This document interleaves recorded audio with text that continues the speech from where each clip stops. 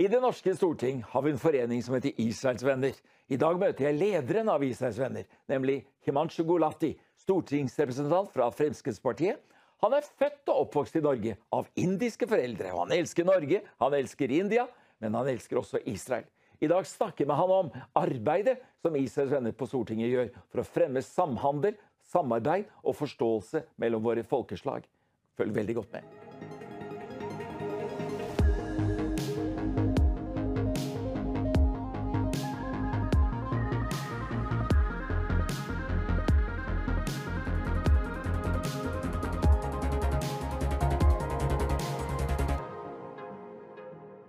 Så hyggelig å være hos deg her på Stortinget, Himanshu Gulati. Og tusen takk for at dere vil ha meg med igjen. Alltid en glede å snakke med deg.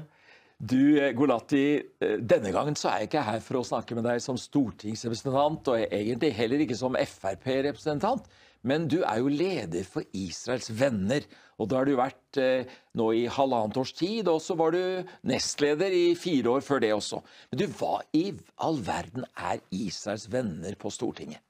Israels Venner er jo en utrolig viktig gruppe, både for å vise støtte til Midtøstens eneste demokrati, Israel, men også for å skape mer kontakt på næringslivssiden, på politikersiden, folk-til-folk-siden, for vi har utrolig mye å lære av Israel som nasjon, enten det gjelder innovasjon, teknologi, utvikling, hvor Israel er i verdensfronten, og det at et land klarer å blomstre økonomisk når man lever i et så krevende nabolag med de utfordringene man har, det er jo en prestasjon i seg selv.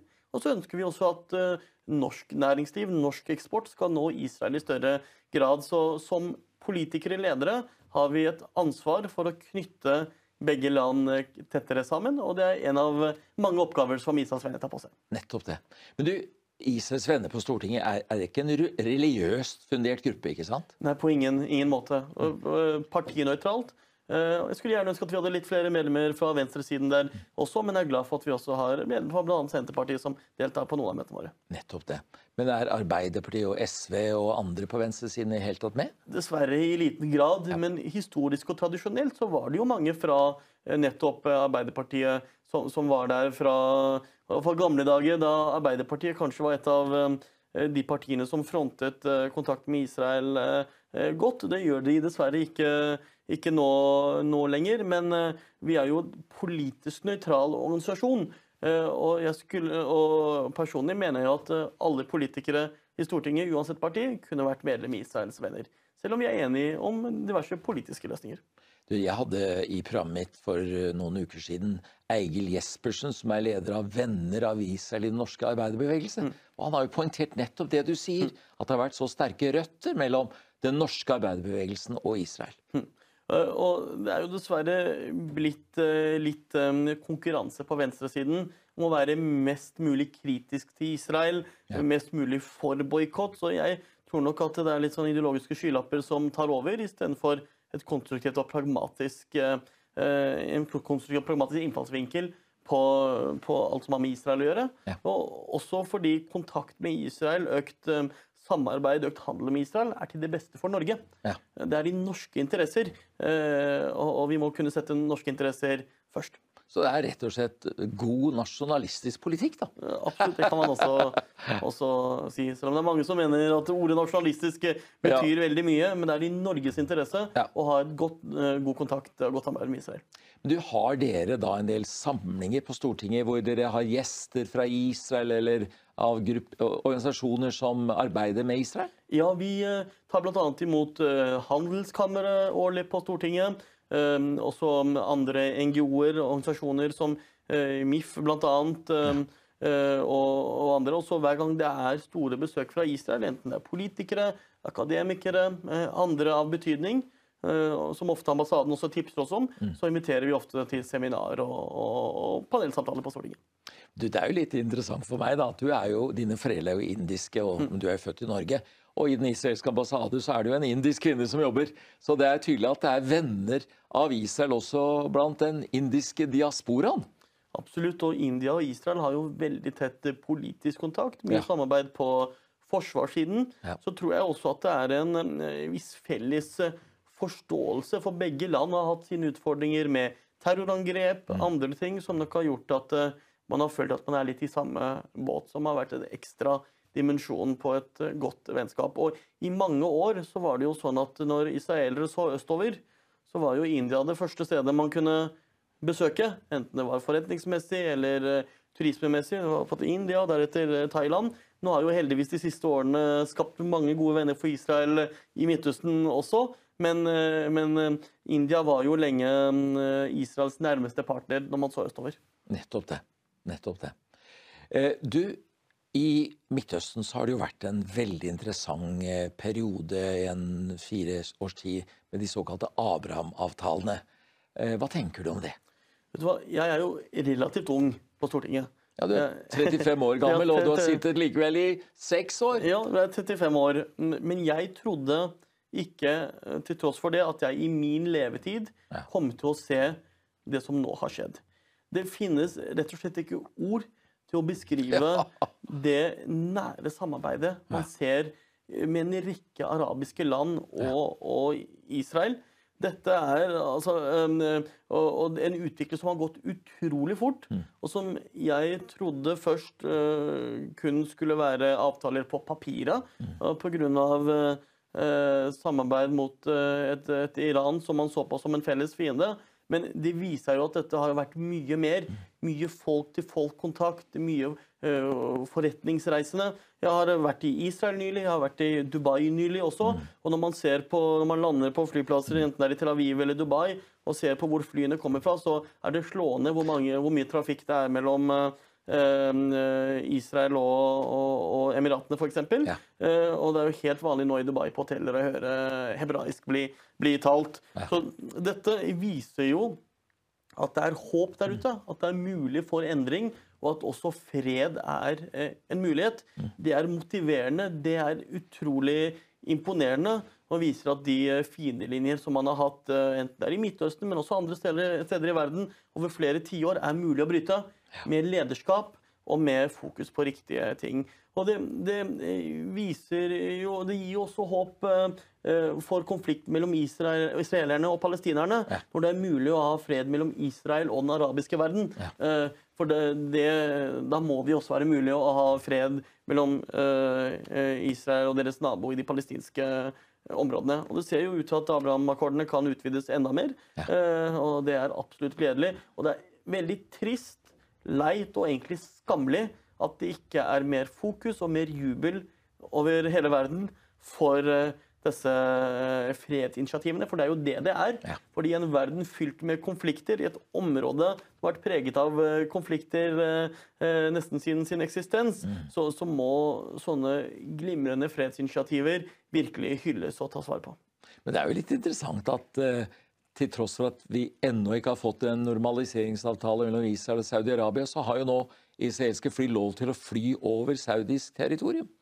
Ja, og angivelig så det mye samarbeid bak kulissene mellom de to landene, men det banebrytet som har skjedd med Emiratene, Bahrain, Sudan, Marokko, helt utenkelig 10 år tilbake, og det viser at fremtiden ikke bare fylt med konflikt og elendighet, men også håp og fred. Nettopp det. Men du, jeg vet ikke om Israels venner, som du nå snakker på vegne av, i stand til å ta et standpunkt om å flytte norsk ambassade til Jerusalem, men jeg vet i hvert fall at FrPs partiprogram sier det. Kunne jeg spørre deg som FrP-politiker, hva tenker du om det? Ja, og FrP har vært tydelig, og tydelig i vårt partiprogram, at vi mener at Norges ambassade bør ligge i Israels hovedstad. Og det israelerne selv som bestemmer hva som sin hovedstad, og det Jerusalem. Og det naturlig at ambassaden ligger i Jerusalem. Jeg tror ikke vi hadde vært veldig glade for om andre land plasserte sin ambassade i Bergen eller Trondheim. Det Oslo som vår hovedstad. Og den samme respekten må vi vise tilbake til Israel og alle andre land. Nettopp det. Du, så har vi da mange av disse store spørsmålene i vår tid, og det forholdet mellom palestina-arabere og det jødiske Israel. Og der tostatsløsningen jo noe som norsk UD stadig forfekter etter Oslo-avtalene på 90-tallet. Hva tenker du om det? Altså for det første må det være opp til israelerne og palestinerne selv å finne en løsning. Verdenssamfunnet kan legge til rette, og det bør vi, men enhver løsning må være fremforhandlet mellom begge partene. Det de som skal leve med den. Og det vanskelig å se for seg en annen bærekraftig, langsiktig løsning enn en tostatsløsning. Og så tror jeg vi alle ser at slik som situasjonen nå, så kan det jo nesten virke som at vi lenger unna det enn på lenge. Men skal man ha to folk som lever side ved side i harmoni og fred, så må man nok ha en tostatsløsning. Og så jo dette spørsmålet mye mer komplisert enn som så. Det handler ikke bare om at israelerne og palestinerne må bli enige, men palestinerne må også bli enige med seg selv. Det har jo ikke vært valg på 16-17 år nå i de palestinske områdene. Mange, inkludert meg, frykter jo hva som skjer når det blir valg. Store grunner til å tro at Abbas og Fatah kommer til å gå på et stort tap, og Hamas kanskje blir seirende. Og det jo ikke særlig lett å lage fredsløsning med en part som ønsker deg bort fra kartet og ikke ønsker din egen eksistens. Så dette et komplisert spørsmål, men jeg tror at varig fred kun vil komme med en tostatsløsning, men det kan dessverre ta litt tid før vi kommer dit. Nettopp det. Ser du for deg at det internasjonale samfunn kan legge til rette for en annen enhet på den palestinske siden? Absolutt, og det internasjonale samfunnet jo nå større enn tidligere. Fordi det internasjonale samfunnet som nå kan prate med begge parter ikke bare Vesten. Det jo nå også arabiske land som kan spille en viktig rolle. Og vi har jo nå også hatt arabiske ministre i israelske regjering, og jeg tror det var under Israels Venner sitt besøk i Israel i 2019, hvor noen sa at når man har arabere på den israelske siden som sitter og forhandler med palestinerne, så gir nok også det en ekstra dimensjon til det hele. Så verden i endring, Midtøsten i endring, og selv om det litt oppoverbakker og litt nedoverbakker, så håper jeg at det vil bli fred til slutt. I mellomtid har vi jo en status quo som har vært her lenge, og selv innenfor status quo mener jeg det mye som kan gjøres. Og hovedfokuset nå bør være økonomisk vekst, for palestinerne også. Slik at uansett for de lider jo veldig under dette selv. Absolutt. Det også imponerende å besøke Ramallah og palestinske byer og se den fantastiske økonomiske aktiviteten som har vært i mange år. Nye bygg som kommer opp, nye forretninger, restauranter. Ting har jo ikke stått stille. Så selv om en fredsløsning kan la seg vente, så det, tror jeg, viktig at man også bedrer hverdagen til palestinerne på den måten israelerne har gjort. Det Israel vi har i dag jo et supermoderne, en økonomisk motor langt utover sin egen region og sitt eget kontinent, som gjør at israelerne har fått bedre liv. Og det må vi også sørge for palestinerne. Og så må jo helt åpenbart målet være at man får en varig fred på et tidspunkt.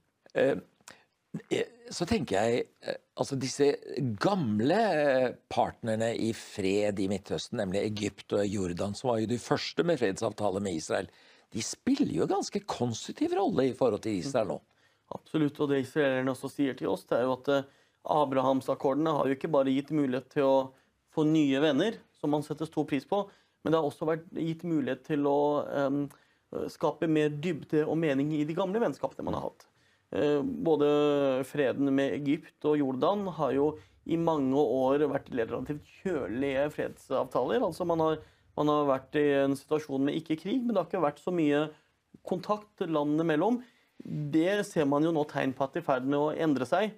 Jeg tror ikke man kan understreke viktigheten av Abrahamavtalene og fred med land i Gulfen og arabiske land i Afrika høyt nok, men man kan ikke understreke høyt nok hvor viktig dette Det vel noe av det største som har skjedd i historien, vil jeg tro. Absolutt, og som jeg sa tidligere, jeg synes det utrolig synd at ikke dette får mer oppmerksomhet internasjonalt.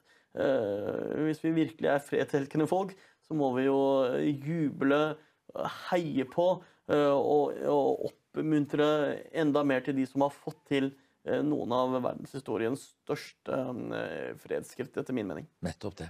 Du, jeg var og hadde en kaffe med Jordans ambassadør nylig, og da fortalte han meg om samarbeid mellom Israel og Jordan om å gi vann til Jordan.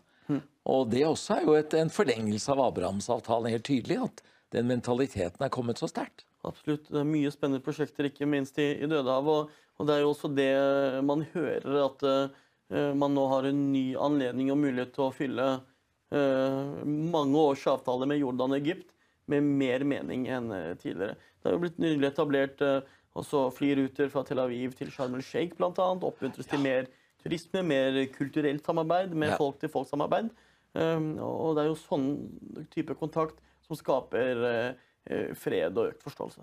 Reiser Israels venner i hver stortingsperiode til Israel? Vi dro dit i forrige stortingsperiode, og så har vi jo hatt noen år med covid som har gjort det litt krevende, men min ambisjon at vi skal få til en tur til i løpet av denne stortingsperioden. Ja, men fantastisk. Du, et internasjonalt problem og et økende problem i Europa jo antisemittismen. Og jeg spurte Israels ambassadør nylig, hvem de som driver det mest fram? Og da sa han, jeg spurte, det muslimer, det sekulære, eller det kristelige? Altså, progressive kristne, sa han, det som driver fram antisemittismen. Hva tenker du, hva kan man gjøre med antisemittismen? Du, før jeg svarer på det, vil jeg nevne en ting til, som jeg glemte å nevne i mitt forrige svar. Og en ting jo Abrahamavtalene. Men man har jo også nylig fått på plass en forståelse med Libanon om det å utforske etter olje og gass i Middelhavet. Altså, i Libanon, som i stor grad styres av Hizbollah, og det jo også noe som var helt utenkelig noen år tilbake. Og så nå ser man jo også at denne serien Fauda, da den kom ut siste sesong kom ut på Netflix, plutselig trenda i Libanon. Så det både små og større tegn overalt, og det et skritt frem at et land som Libanon, hvor styrende parter stort sett har hatt som mål å fjerne Israel fra kartet, at man i hele tatt klarer å bli enige om en delelinjeavtale for utforskning av olje og gass, det et steg frem. Så det takk at du poengterer det, altså. Venner, altså gamle fiender blir nye venner, og bittre fiender blir litt mindre fiendtlige. Det også et godt tegn. Og så jo du inne på et viktig spørsmål om antisemittisme. Og det interessant at du tar opp. Vi har jo mange år visst at det har vært uheldige holdning, blant annet i en del muslimske miljøer, men det jo ikke bare der antisemittismen har vært. Som du helt riktig påpeker, så ser man jo en oppblomstring av høyreekstremisme og andre holdninger i andre grupper. Og det blir jo kanskje litt spekulasjon, men vi har jo nå den siste tiden opplevd at økonomien til folk flest rundt omkring i hele verden blir strammere. Økt inflasjon, økte renter. Hverdagen går stadig mindre opp for mange.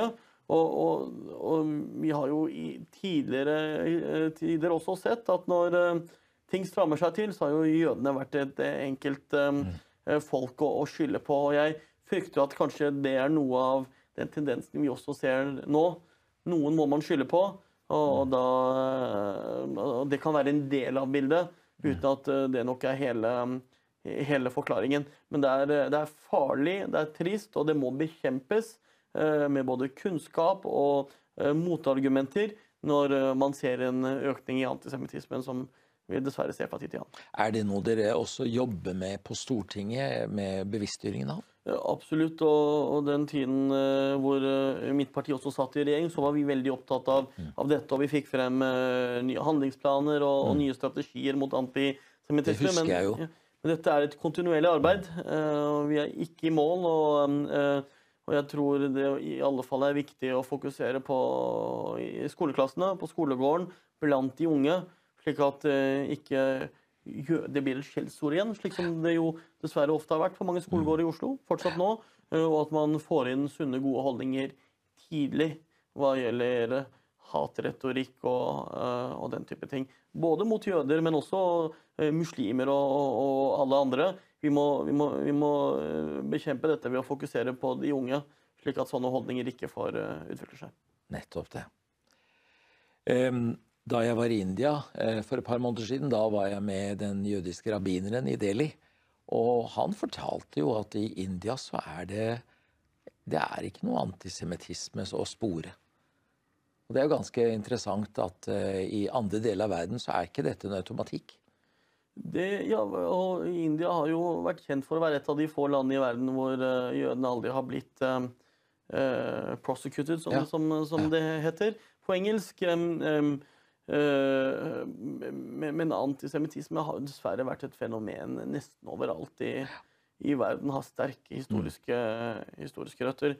Og da man hadde dette terrorangrepet, nå riktig nok noen år siden i Mumbai, hvor det ble tatt mange gisler og drepte var vel 100-200 personer, så var det jo et målrettet ønske fra terroristene, de islamistiske terroristene, å finne det lille jødiske miljøet i Mumbai, som består av bare en håndfull personer, for å angripe jødene i India også, som en del av det angrepet. Så det viser også den symbolikken som en del islamistiske terrorister har hatt i å angrepe jødene. Selv i et land som India, hvor det nesten ikke bor jøder. Så det betyr mye å få disse alliansene mellom Israel og India og andre land som kan stå sammen også i dette? Absolutt, og jeg synes jo at noe av det mest fascinerende vi har sett i Midtøsten har skjedd bare de siste ukene, hvor man nå i Abu Dhabi har fått åpnet dette Abrahamskomplekset av han som styrer i Emiratene, hvor man da har fått en synagoge, en moské og en kirke i samme kompleks. Som jo ikke er ukontroversielt i et region som har vært preget av religiøse konflikter i flere tiår. At man da, dette er lederskap, dette er en utstrakt hånd, og viser at det er mulig å også bringe muslimer, jøder og kristne og andre sammen. Vi trenger flere sånne initiativ, for det viser vei, og det viser at det finnes en annen vei enn hat og den slags. Du er jo hindu, og jeg er kristen. Men jeg kan si deg såpass at blant Israel-vennlige kristne i Norge, så snakker vi med veldig takknemlighet om din oppgave som leder av Israels Venner. Så du representerer også oss kristne på en god måte. Og det er veldig hyggelig å høre, så det er stor pris på. Og jeg har fremført for deg allerede, men jeg kan si det nå. Du kunne ikke svare, sa du, men min venn Finiali Sele og jeg har invitert deg til å tale på Oslo Symposium i Oslo 21. og 22. april i år, og tale og representere Israels Venner. Så vi håper det lar seg gjøre. Og det setter jeg stor pris på. Jeg må bare få logistikken til å gå opp, men jeg skal absolutt prøve å få til det. Men det betyr mye for meg å bli invitert til. Hva håper du å oppnå det neste halvåret av din lederskap i Israels Venner, før du gir over stafettpinnen til neste mann? Jeg håper jo at vi kan bidra til at flere ulike miljøer får mer kontakt opp mot Israel. Enten det er forskningsmiljøer, høyere utdanningsmiljøer, mer studentutveksling. Altså, handel har jo alltid gått en gang, og vi ønsker jo mer av det. Men det er på så mange andre områder som har vært litt utelatt. Innenfor landbruk, for eksempel. Så jeg håper at man kan, fra norsk side og israelsk side, se at det er veldig mange ulike områder å spille på. Og ikke kun de tradisjonelle miljøene som kanskje har vært flinke til å holde kontakt. Nettopp det. Ja, men det skal bli spennende å følge de neste månedene av ditt lederskap, og deretter også. Så da vil jeg takke deg hjertelig, Himanshu Gulati, for at du stilte opp i programmet vårt, og ønske deg Guds rike velsignelse og fred over Jerusalem. Tusen takk. Alltid hyggelig å bli invitert av deg. Takk skal du ha. Takk.